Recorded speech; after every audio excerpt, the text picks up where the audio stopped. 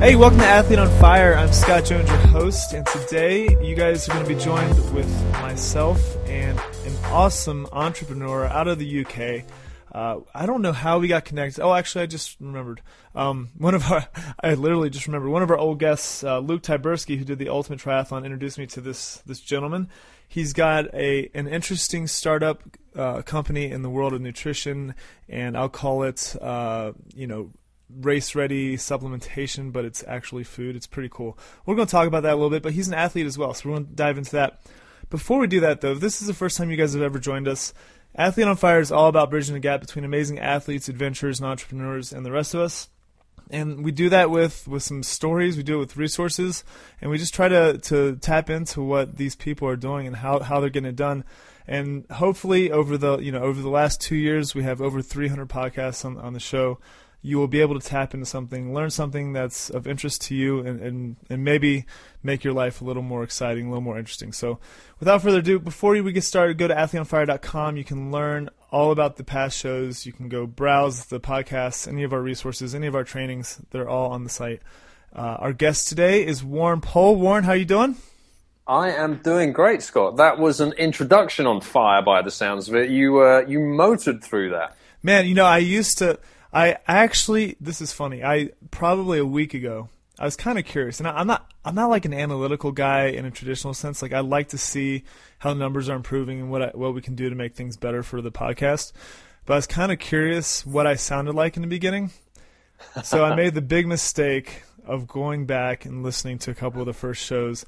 And I swear to goodness, I could see myself reading off of a piece of paper. And I think I vomited in my mouth a little bit, and then I kept going. But still, I had awesome guests, and the content was good. I know the subject matter, but I was so nervous to get on air that I wanted it to be perfect. But anymore, if I get your name right, then I'm batting 1,000. You know, like, let's just get close to the name. You got the name right. You've got the country right. You got all of that stuff right, and you're quite right. It was the connection came through our mutual friend, Luke Tyberski. But yeah, I mean, listening to your own voice, always a very weird thing. So, but the other thing is, if you don't start, you're never going to get anywhere. And no one's perfect out of the gate, but you can never let that stop you. You know, that will stop people, whether it's they want to take on a 100-miler or run their first 10K. If they think they can't do it, well, you never will. So you've all got to start, and it's generally never pretty when we do. But who cares? Because you don't go anywhere unless you do that. No, I agree. You know what my voice is now? It's a character it's like a video game character that I can kind of control. At first, it was this like self-conscious, weird thing that you would just hear. But I've heard it so much now in the editing room that it's just this little character that I get to push around. So it's kind of fun. And you have naturally a good radio voice. I don't know if it's a UK thing. You guys just kill us in sounding cool. I'm told that a lot of American voices sound kind of nasally to you guys. Is that true? Yeah, it's true. If we were to do a cliched American accent, we'd go a bit more nasal. But no, I think there is a difference. If you watch the news in the US and there's been a disaster, then every single bystander appears to have been prepped for TV. You're just a country that's grown up on TV, you're used to being on it, and you take to it naturally. And the whole world is sort of getting more used to this now with the rise of social media. In the UK, I think we're a bit more on the back foot on that front. We can be anyway. From my own personal side of things, I was fortunate enough to spend 10 years on and off presenting TV during my career as a journalist. So I've had enough chance to see what I look like and see how terrible I sounded and make it slightly less terrible with a bit of practice over the years. That's going to be one of our themes. So we have a handful of things to cover. Of course, I want to talk about the product because it's very apropos for the audience. I've tried it. It's really tastes good, which is rare. I've had people send stuff to me for the show that tastes like poo, and your stuff actually tastes good, which is number one for me. I don't eat stuff that doesn't taste good. So we'll talk about that, but I'd love to talk about your background as a journalist, as you said, some of your athletic endeavors. You've done some pretty cool stuff. So let's just go from a career. Let's go from a childhood standpoint. Were you an active kid growing up? What were you interested in? What did you gravitate towards as a youngster? as a kid, it was skateboards, BMXs, and motorcycles, all of them on an obsessive level, and all of them to the grave disappointment of my parents. So how did you get, was it skateboards first and then motorized stuff? How did you get into it? Well, so the motorbike obsession came, it's one of my first words was motorbike when I found out what it was, because the guy next door to the house where I grew up was, he had a scooter, and I was obsessed with it for no reason. I saw it, I was obsessed, that's it, I was 2. And it wouldn't be until I was 18 that I managed to scrape together enough money to go against my parents' wishes and buy my first motorbike. But that led me to my career as a journalist. But if we just fill in the blanks before that, in the meantime, skateboarding and BMXs grew out of just mucking around on bicycles and go-karts as a kid, and moving on to those. And just that seemed to be, for me, where the most fun was. In terms of official sport, then I was not a distance runner at all, but I did run the 800 meters through school, and I did the high jump, and I played rugby for my school and my university. But then I left university, and of course, I didn't have a healthy diet, and I was still smoking back then, and I liked to drink too much, and because I have I don't put on weight naturally. By the time I got to 31, 32, I still looked and fit into the same clothes as when I was 18, but I was a physical wreck, and none of that was helped by the number of motorcycles I had by then fallen off, because my career in journalism, I wasn't interested in being a journalist to start with. I was obsessed with motorbikes, and motorcycle journalism looked like the key to the promised land. You got to ride all the best bikes all over the world, and you got paid to do it. But in order to get that job, you have to say, I am terribly interested in journalism, and I love motorbikes. So I said that, and I got a job, and I realized as that process went on that I loved journalism. So when it came for time for a change, after I'd done, I don't know, what did I do, 7 or 8 years of motorcycle journalism, I literally lived a lifetime's obsession. I did 3 or 4 years of racing at national level in the UK. I tested bikes all over the place. I met people here, there, and everywhere. I met pretty much all of my heroes. And then I came out of that, and this sort of combines with that early 30s time, and I just realized I thought I was fit, and I wasn't. And it was really time. It was time for a change. And instead of laughing at my friends who were doing triathlon or marathons, which I now realize with hindsight, I was laughing at them because I was scared that if I had to put myself on the line, I would discover what a wreck I'd become. It was time to do something about that, and my hand was forced. I went from 0 to 100 by entering the Marathon des Sables, having never run more than 10K in my life. So you entered the Marathon des Sables as your first event? I did, yes. That was exactly it. And I literally could not have run for a bus at the time. I had back pain that kept me awake at night. My knees were not good. My ankles were not good. The doctors had ordered me off what little running I was doing. But the Marathon des Sables comes with a big wait list. I had 2 years to wait. Yeah. So I figured there is 1 year to see if I can actually get my body back into running again. And there's another year to see if I can actually go from shuffling 5K laps of the park once a month to running 50 miles in a hit and doing five back-to-back marathons or whatever it was. Let me ask you a question really quick. So I'm thinking about the motorcycling thing, I picture a lot of the elite guys that you see on X Games and that style of riding, and a lot of these guys are really fit. They're really strong. So how are you doing that at a high level? Was it normal to be in the shape that you were in? Were you an anomaly? Like, explain your situation there a little bit better. So the racing I was doing, it was circuit racing. So it wasn't acrobatic. Okay. And effectively, we're talking national level in the UK, which is one step below the major championship level in the UK. So if you moved up to that top level in the UK, that's where the fitness is going to really start coming in. But I think at the level I was at, I mean, a race is 20, 25 minutes. A qualifying session is maybe half an hour. You've got 2 of those. You could do testing days.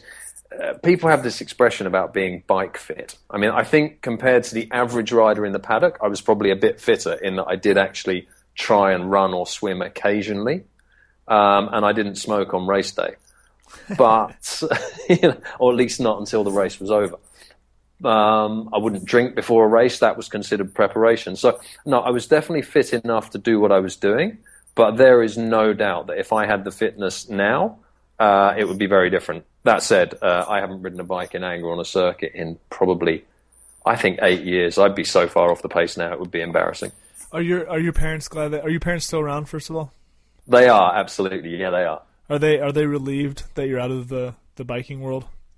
I think they are, but I think they really came to accept it. It was such a part of my life for so long, and it sort of it created the beginnings of the path that allowed me to do what I've done, what I do now, and what I've done ever since. Because otherwise, I would have left school, and I was lucky. I went to a good school. I went to a good university, and the career path for most of us, if you go through that sort of route, you're into pretty standard management jobs in good companies, and by the time you're 25 or 30, you're getting paid very well. And the idea that you don't like it, well, actually, if you want to change that, you're going to have to cut your salary in half or worse. Whereas I never really earned a huge amount of money. I had an amazing time, and I learned that I could do, life didn't have to be the way you thought it had been planned out. So the fact that the motorcycles provided so much, and that fortunately, touch wood, I was able to walk away from it in reasonable shape, I think my parents are pretty happy with that, but they also credit it with what it allowed me to do, and the view of life it allowed me to start to develop. So let's go. So we'll go chronological a bit here. So you're in journalism. You said you started writing because you wanted to write about motorcycles, and then you kind of fell in love with journalism. So what did your career? Where did it take you? What kind of journalism did you do? What were some interesting, maybe peaks and valleys from that career? In a few minutes, that would be interesting. Yeah, no, I'll give that. So the motorcycle thing was definitely a peak. That was my dream, and I devoured motorcycle magazines, and there I was, riding wonderful bikes all over the world, meeting great people, having a wonderful time, getting to go racing on someone else's ticket because various people got publicity from it. And they'd also gave me a step up into TV because it was a nice niche that I could start to work into. I actually even had my own series on Discovery at one point. I think that was in 2006. May even still be available somewhere in Eastern Europe, but that was then. Carrying on with the writing and that sort of TV skill set, high points from there. After motorcycles, I moved into mainstream writing for all of the newspapers in the UK, picking on random features that I was interested in. So I traveled to Eastern Europe on the trail of illicit growth hormone, which was very, very interesting. Yeah, I bet. I spent 3 weeks driving a brand new Rolls Royce around South America on the route of what is now where they moved the Paris-Dakar Rally to, which was an insane job. I took a smart car to the Arctic up on the ice roads where the ice road truckers are. We drove to the most northerly point. When it's all iced over, you can get to a place called Tuktoyaktuk, which is as far north as you can drive a vehicle, as long as the Arctic Ocean's frozen. And we got up there. I went to Mongolia. I traveled to so many places and saw so many things. And journalism gives you that excuse to ask a question. You've got a reason to be there, a reason to interact, and the experiences it gave were literally priceless. And we could fill a show with them, but I know hearing someone drone on about what they did at work might not quite be what people signed up for here. So hey, I'll cut. It was amazing. I'll cut it short there and come straight to the Valley, which is paid content on that model essentially doesn't exist anymore. I got very, very good and reached the top of a game to discover that the top didn't exist. Yeah. It had gone. So whereas before you could expect to earn a reasonable living doing what I did, a reasonable ongoing living, the only thing I could face when I got there, sticking with that model of someone commissions you a story or a TV show, you execute it and you come back. All I could face was reduced rates, or magazines were closing down, newspapers were closing down, sections were closing down, rates were going down. It's like, this is not in any shape or form a sustainable future. So I'd had an amazing time. I was qualified for nothing else, but I was effectively on hiding to nothing doing what I did. And if I wanted to keep the lights on and keep paying the mortgage, it was time to come up with something else. And how long ago was that? So I reckon the real crunch, I probably felt it 6 years ago, that there was really, this was not going to get better. In the world of traditional journalism, things were not going to get better. So I needed to be doing something else. And that's when I started thinking, I wonder what something else might be. Do you think this whole shift in journalism has created more average writers or writers that would have never gotten into it, because the way that content is kind of taken up these days? You know what I mean? I think a lot of people are writing that would have never even tried before, At the same time, are the people who were doing it professionally, like yourself, have they stopped perfecting that craft to not get to the level that people did in the past as writers? Well, I think that's a really interesting point you bring up there, and it hits the nail on the head in a lot of places, because the key thing about journalism is it isn't actually that difficult. The hardest thing is getting paid to do it. It requires a basic skill set which you either possess or you don't. And what the internet and the rise of blogs and other sites has proved beyond a doubt is that a lot of people possess the ability to do that. There's now a lot more variety of really good writing out there, and people's ability to write in a casual fashion, and I don't mean that in a sloppy fashion, I mean that in a readable, engaging, interesting, relevant fashion for their audience, rather than a sort of prescriptive, imagine the Times in 50 years ago, it didn't invite your comment, it didn't invite your or reflect your world, it told you what was happening. And they're two very different things, so I think then far more people are able to do that. And as for the paid writers, with the exception of a very small number still clinging to those last few life rafts, leaving the Titanic of journalism as we knew it, it's a question of adapt or die, however that adaptation may be. So the world is changing fast, and you need to change with it or do something about it. Absolutely. Okay, so you saw the change coming. How did your life change when you kind of realized that this summit did not contain a future for you? That was a tough time. It was, I can distinctly remember sitting at my desk with a horrible feeling in my stomach, because I just did the basic maths of what was coming in the next 6 months, what was maybe going to come in, and what was definitely going to go out in terms of finances. I'm like, this doesn't balance. It's not even close. And there was just this horrible feeling that I'd backed the wrong horse, because I had this feeling when I started in journalism that, well, hey, I will meet interesting people. I don't know where this whole motorcycle thing is going to take me, but it will take me somewhere. And that had, until then, it had been a wonderful ride, literally in every sense. And I would not change a minute of it. But it was a pretty sickening day when I really had to face the facts that there wasn't a future in what I thought there had been. And it was now time to start looking for something else. Is this when you were starting to run? Is this when the Marathon des Sables was coming up? When was all that happening? Exactly the same time.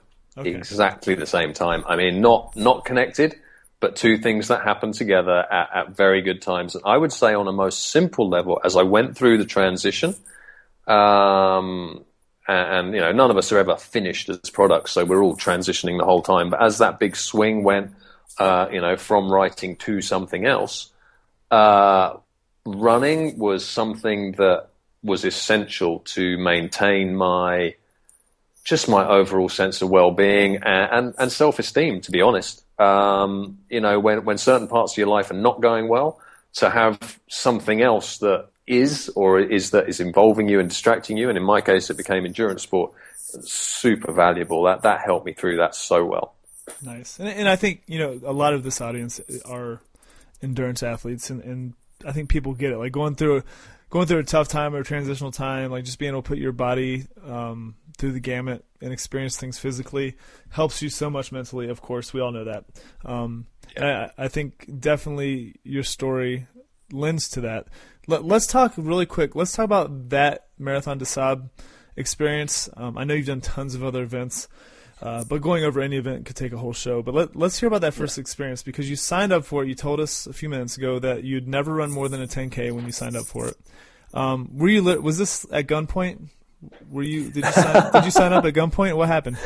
Neither at gunpoint or drunk. Through terrible disillusionment or self-disillusionment, when I did manage my shambling runs around the local park once a month and kid myself I was still in shape like I used to be at university, I had this idea as I was shuffling on, I'm like, hey, this just feels like an all-day pace. And I don't know where that idea came from, because I didn't even know about ultramarathons then. And 20 minutes later, it would be clear it wasn't even an all-hour pace at that stage in my game. But I'd then become aware of the Marathon des Sables, and clearly, at that point there had still been some work, so there was some money at the bank at the time I signed up, because that is not a cheap race by any stretch of the imagination. It's a life experience, but it's not a cheap race. What's it cost, Warren? Just out of curiosity. I'm thinking the tag was around £2,500, which is about $4,000. And this was when I signed up in 2007. And I'd paid the balance of it by the time I realized things were really going south in 2008, 2009. So I might as well have gone. Yeah. It was paid, there was no refund. But yeah, it was I think it's a bit more now, as with all these things, they keep going up. But, so it was a friend of mine. He said, hey, I'm signing up for the Marathon des Sables. Are you in?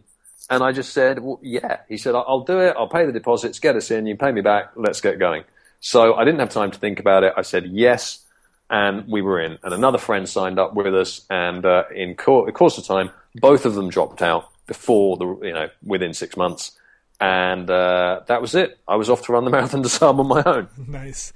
So what was I've had a lot of guests that have done this event before, but when you were going into it, like, we don't have to talk about the training, but let's talk about like the day of the event.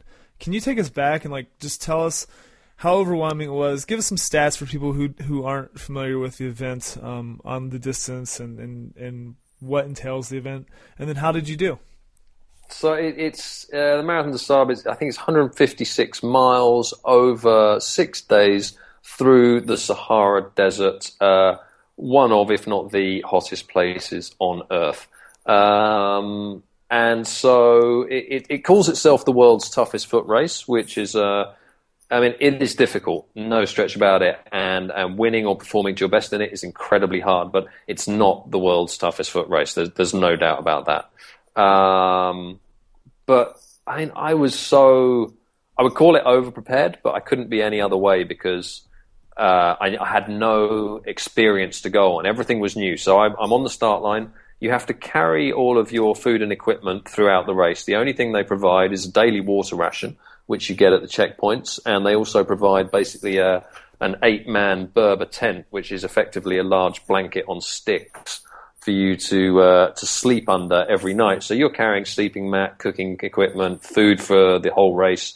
If it's not in your pack at the start line, you don't have it until you're finished.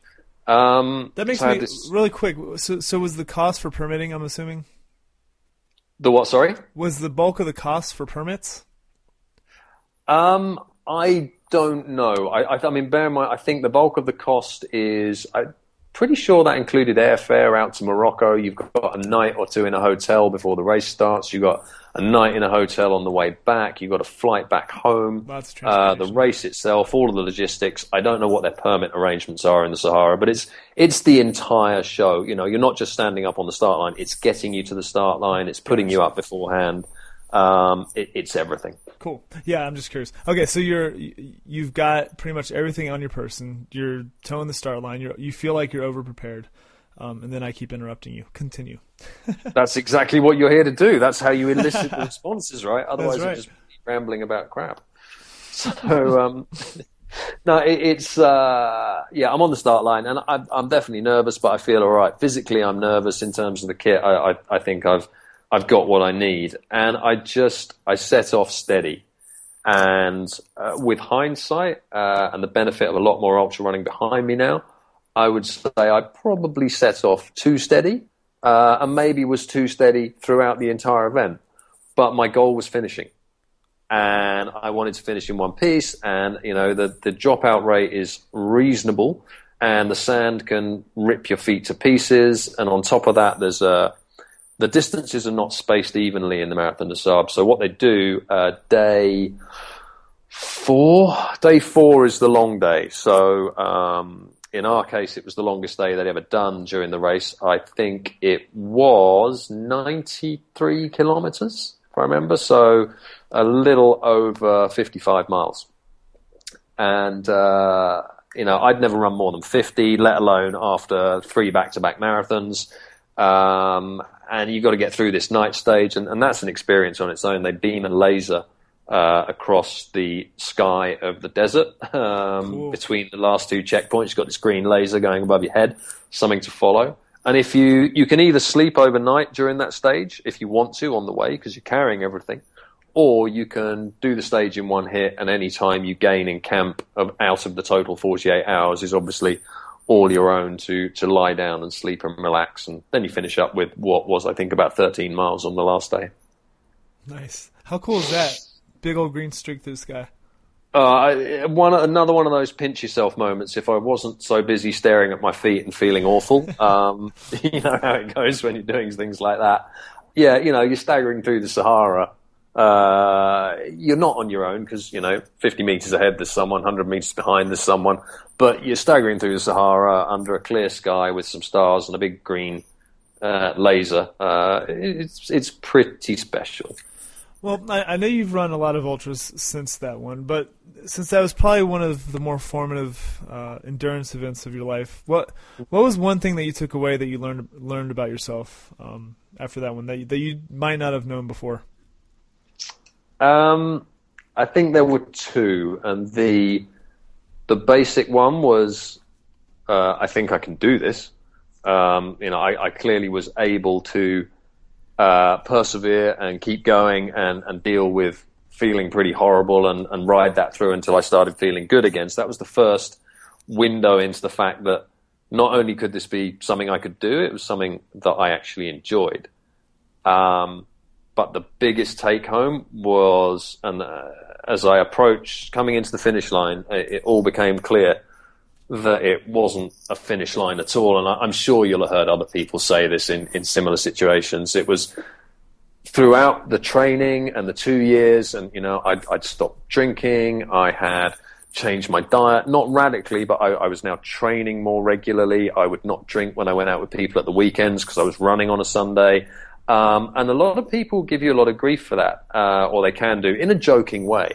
And on my own joking way back, I'll be like, yeah, after the race, it'll be all different. We'll go out for a few beers. And I got to the end of that race. I'm like, hang on, I feel better than I have done in 10 years. I feel physically better than I have done probably since my early 20s. I feel amazing. Why would I want to give this up? I want more of this. Why would I ever go back to wrecking myself every Saturday night and, not being able to get out of bed? It made no sense at all. But I had to get to the finish line before I realized that the finish line was, in fact, a start line of another chapter. Yeah, I love that. And, we work on this project called Becoming Ultra, and Julia Sentes, who is our subject, she'd never run more than a half marathon. She finished this 50K up in Aspen last summer, and it was a brutal 50K for her first 50K. You know how you picked a pretty brutal. I saw the video. It was beautiful. Yeah, it was really, really neat. And we were, we're hanging out, having beers, and just talking about it. And the concept, the idea of that finish line actually being the start of a new person. Like, you've learned and you've trained and you've pushed yourself in so many different ways that you come out differently. And that's why people are drawn to athletics, and that's why the mission Athlete on Fire is just to empower people to realize that every single person is an athlete. We're all at different levels, but we all are athletes, and we can learn from those experiences, and it's really cool. I appreciate you sharing the story about Marathon des Sables. You have so many things that we could go over. I think what I want to do right now is go through some of the housekeeping, if you will, and then I want to talk about the company that you started based on your ultra running, and having some issues with your gut, which I've had some issues with my stomach as well on long treks and endurance events. So first of all, I love quotes. I love getting mantras and knowing what inspires people, because when you get out there, whether it's a team sport and you're standing at the free throw line, or you're about to kick a free kick, or you're running in the middle of nowhere for hours, it's good to draw back on other people's words. So what's a good quote that you like to kind of draw back on? So I said I was going to give you two. I might actually go with three, because there are too many, and I certainly find both in the when you need to self-motivate for endurance, or when you need to self-motivate for business in your startup. And in both, you're going to be in some very dark places quite often, as anyone who's done either will know. You need these sort of little tokens and touchstones of motivation. So, first one, this one is, the source is anonymous. No one knows who it's from, but it's used by the Pathfinder Regiment, one of the founding regiments of the British Special Forces. And it just goes like this: it's, happiness shall always be found by those who dare and persevere. Wanderer, do not turn around, march on, and have no fear. Love it. And you have to send me that one so I can get it on the show notes, because that one's too long for me to write down, but definitely shoot that over.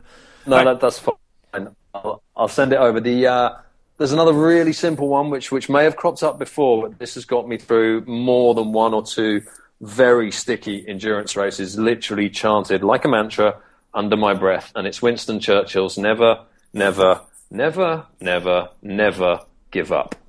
Yeah, I love that one. It's as simple as that. But I've literally chanted, every out breath is a never, never, never. It gets longer and longer the bigger the hill gets, or the longer the climb or whatever. But that one's in there. And then the last one, where does it go? Henry David Thoreau, never look back unless you're planning to go that way. So how often do you look back? Never. Unless I'm riding a motorcycle or a bicycle and there's, you're changing lanes, you do need to look back at that point. But generally, no. So we have our public service announcement for a Thoreau quote. Never look back unless, and then you have, you have a car coming up your rear end. All right, so I love those quotes. We'll put those on the show notes for sure. I also love when guests can share something tactile, something real that has to do with health, fitness, training, a challenge, something physical that people can go give a shot. Do you have something for them? Yeah, I do. This is either going to be been picked loads of times, or it's going to be completely left field, because the physical challenge I want to set people it's a mental challenge, and it is physical, but it's different, and it's meditation. That's it. And it's something I've found to be transformative for managing the multiple stresses of particularly business and startup, and keeping a clear head at the times when it feels like the house is on fire. So the challenge is, people think meditation is weird, or people think meditation is for hippie nutters, or people think meditation is difficult. And it's not. You don't need to learn how to do it. It's literally sit comfortably, ideally without your back supported. You don't have to sit cross-legged, get the lotus position, anything. Sit in a straight back chair or in a chair somewhere, sit up straight, get your feet on the floor, put your hands on your legs. Close your eyes, relax, and just focus on your breathing. Do it for 2 minutes. That's it. That is meditation. You will focus on your breathing. Your mind will wander off. You don't get annoyed. You don't get fed up. You simply go, right, I've got distracted. Don't judge it. Come back to the breathing. Do that for 2 minutes. Some people will at the end of this go, well, that is a load of nonsense. I have no interest. And other people might go, oh, maybe this meditation thing can help. The benefits have been highly scientifically proven. And I've found it really, really useful. If anyone's out there struggling with keeping a clear head and getting their startup going, I'm not saying this is going to turn it around, but it's another useful tool to have in your arsenal, definitely. No, I love it. And when I was at a university undergrad, we had a course, and it was all on holistic health, and from breathing patterns to progressive tension practices to meditation and everything in between. I learned like probably 5 practices that I've put in the last 13 years clients through. I've worked with athletes and recreational athletes for 12, 13 years. And days when people would come in and you just see in their eyes that they are not engaged, they're worn out, we would do a meditation, or we would do a tension regression exercise, or we would do a breathing exercise that they might not be used to. And the meditation thing, it's simple. Like you said, you focus on a thing. It can be your breathing, it can be a word, and you just keep coming back to it whenever you get distracted. And it does feel better. I do it myself. You can't really measure how it helps you, but you can feel how it helps you on a regular basis. And that's the best I can say. It's kind of like, I do a lot of interviews, and the days that I don't get good sleep, I can feel my vocabulary leaving me. And I think meditation and things that help you become more restful and relaxed bring those deepest thoughts and your vocabulary back to you, and the clear-headedness that you need to be productive. That's how I explain it, but that's great. I like that. All right, last one, a book. Do you have a good book? I do, and I have just put it down. Without resorting to the cliche of book reviewers everywhere, it was not unput-downable, like I could physically put it down. I didn't want to, but I could. And it's by the British ultra runner Lizzie Hawker, Lizzy Hawker, Hawker. If you're seriously into ultras, I'm sure you'll have heard of her. If you're not, but you're interested in endurance or simply perseverance against the odds and making an uncommon life for yourself, her most recent book, I think she's only written one. It's called Runner, a short story about a long run by Lizzie Hawker, and it's a beautiful, beautiful book. It's a beautiful exploration of human endurance. I mean, her achievements, I think she came 3rd overall at the Spartathlon. That's the massive ultra in Greece, if I've got that right. Yeah. And at the Ultra Trail de Mont Blanc, the biggest headlining 100-mile, it's actually 103-mile ultra in Europe, she's won that 5 times, I think. She's very unassuming, very quiet, carries no ego, and it's such a raw book. It's a beautiful read and a great exploration of sort of humanity and endurance put together. It's really nice. Nice. Yeah, I have not read that one, so I have to check it out. All right, so Warren, you went through these very distinct stages of life, which you shared with us, which is really cool. But along the way, during a lot of your running stuff, you found something that needed some fixing. So you put your entrepreneur shoes on and dove in literally head first and started a company, which I've done with a handful of projects online and otherwise. It's exciting, it's scary, it's a lot of work, and not any single day feels like the last, and that's usually not the best thing in the world. But why don't you tell us a little bit take a couple minutes, tell us about 33 Shake. You guys can check it out, 33shake.com. Warren sent me some of the product. I loved it. I love chia seeds, first of all, so that was an easy sell because I did like them. I like the texture. But why don't you talk about just the genesis, the story of this company, and we'll end with letting people go check it out. Sounds great. Well, the genesis comes from it's a combination of running ultras, and I began writing more about the ultra endurance side of things for some of the newspapers in the UK in my freelance career as that took off alongside my running. And as you do that, a lot of nutrition companies are very keen to give you samples. So you've got plenty of access to their nutritionists, you've got plenty of access to their product. It all turns up free in nice boxes with your names on it. So I had a lot of sports nutrition. I spoke to a lot of experts, and I felt horrible most of the time I was running using these products. They tasted foul. They made me want to throw up. My energy levels were all over the place. And worse than that, I became really sickeningly dependent on a huge amount of product to run relatively short distances. I was completely burning sugar and nothing else. So 3 years of research. Every time I'd meet these sports nutritionists, I'd always be asking, I have this problem, my energy's not stable, And they'd always say, well, you need to take more, you need to train your stomach, you need to do this. I say, but I feel sick. They know, no, you've just got to train your stomach. We've got a new product, try this. It would be in a different packet. I'd experience the same result. Similarly, the journalism is opening doors to elite athletes in the endurance world, and I'm asking them, whether it's relevant to the interview or not, at some point in the conversations I would have with them, I'd say, what do you eat? And they would say, well, they would be, all of them, prioritizing a nutrient-dense, natural whole food diet that's low in sugar and processed foods. And I look at that and I go, okay, well, I get it. That diet is the foundation of performance. And then I look at all this sports nutrition and I'm like, well, I get why this makes me feel sick, because it's processed, sugary crap. It's nothing different. But it takes another, this is 3 years into the journey, I meet a German Paralympian during a job, and I'm asking him, he's a Paralympic cyclist, and I ask him about stable energy and stuff like that, and he says, he's talking about 5-hour training rides, and I say, well, what would you eat? And he said, well, on the most of them, I wouldn't eat anything. And for me, the guy who really could struggle to run to the end of the road without taking 2 gels and a bar, this was a revelation, and that's where he opened my eyes to the idea that the body has 2 sets of fuel. We can burn fat and we can burn carbohydrate. Now, 3 years of asking apparently the most qualified sports nutritionists that the UK has to offer through the biggest companies making this stuff, not one of them had given me the idea that we have 2 tanks of fuel, one of carbs and one of fat. They'd all told me about the carb tank and how it has to be topped up. They hadn't told me about the fat tank and how that can power us for 24 hours or more, and how if we eat too much sugary stuff, we can't even access it in the first place.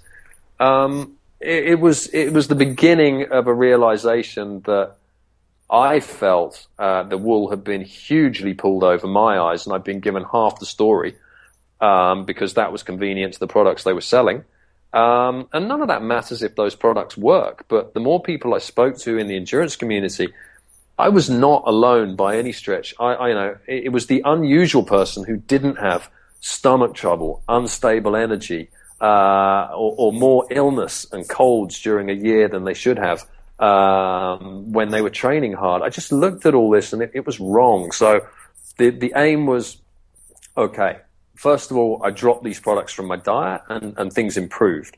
Then I was like, well, what do I start and replace it with? And chia seeds, obviously, that comes up in Chris McDougall's Born to Run. And as we're building this idea of what's next between myself, my wife, who's also an athlete and one of the company's co-founders, and our third co-founder who had spent 10 years studying superfoods, he was the one who came in. My wife and I, Erica, we were looking at how do we bridge this gap? What are the natural alternatives? Chia seeds are looking good, but we had some terrible, terrible experiences with trying to get it to work.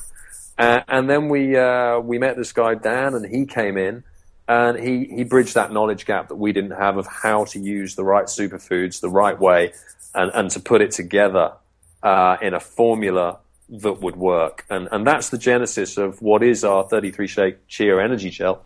And the biggest thing about it is that the Chia is kept whole. The gel is it's not rehydratable, it's hydratable. So you add water to it, it turns into a gel in the packet. Then it's 10 minutes and it's ready to go. It lasts for 24 hours. That allows us to keep all of the goodness in the chia. When you grind it and process it, you lose most of the good nutrients because they're contained in the oils in the shell.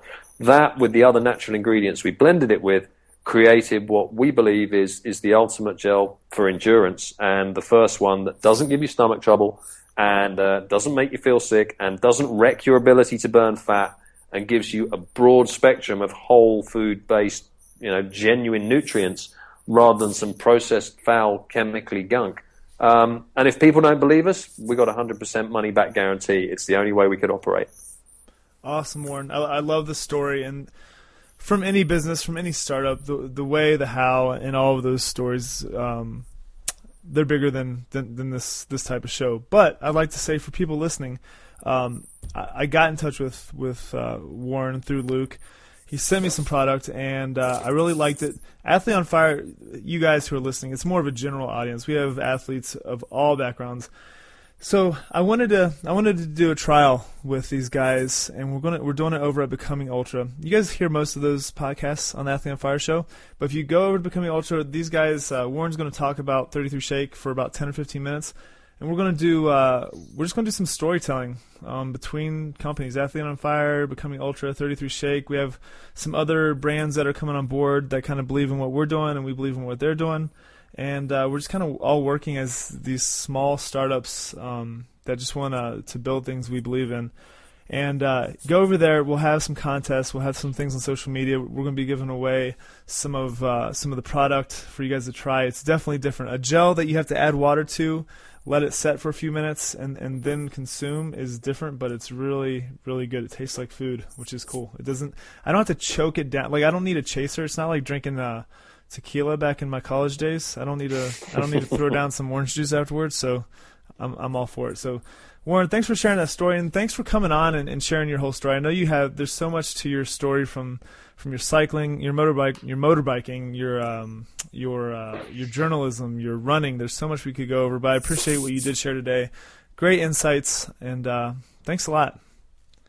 Hey Scott, thanks. I've really, really enjoyed it. It's been great to talk through, and thanks for being such a good navigator. I mean, I didn't even know I had those stories in me. Sweet. All right, from a journalist, I will take that as a compliment. So anybody else listening, you guys were inspired by Warren Pohl, who is absolutely an athlete on fire. Thank you so much. And remember, I am, you are, everyone's an athlete. So go train for something. Thank you for listening to Athlete on Fire. Stay fired up with additional resources and information at athleteonfire.com.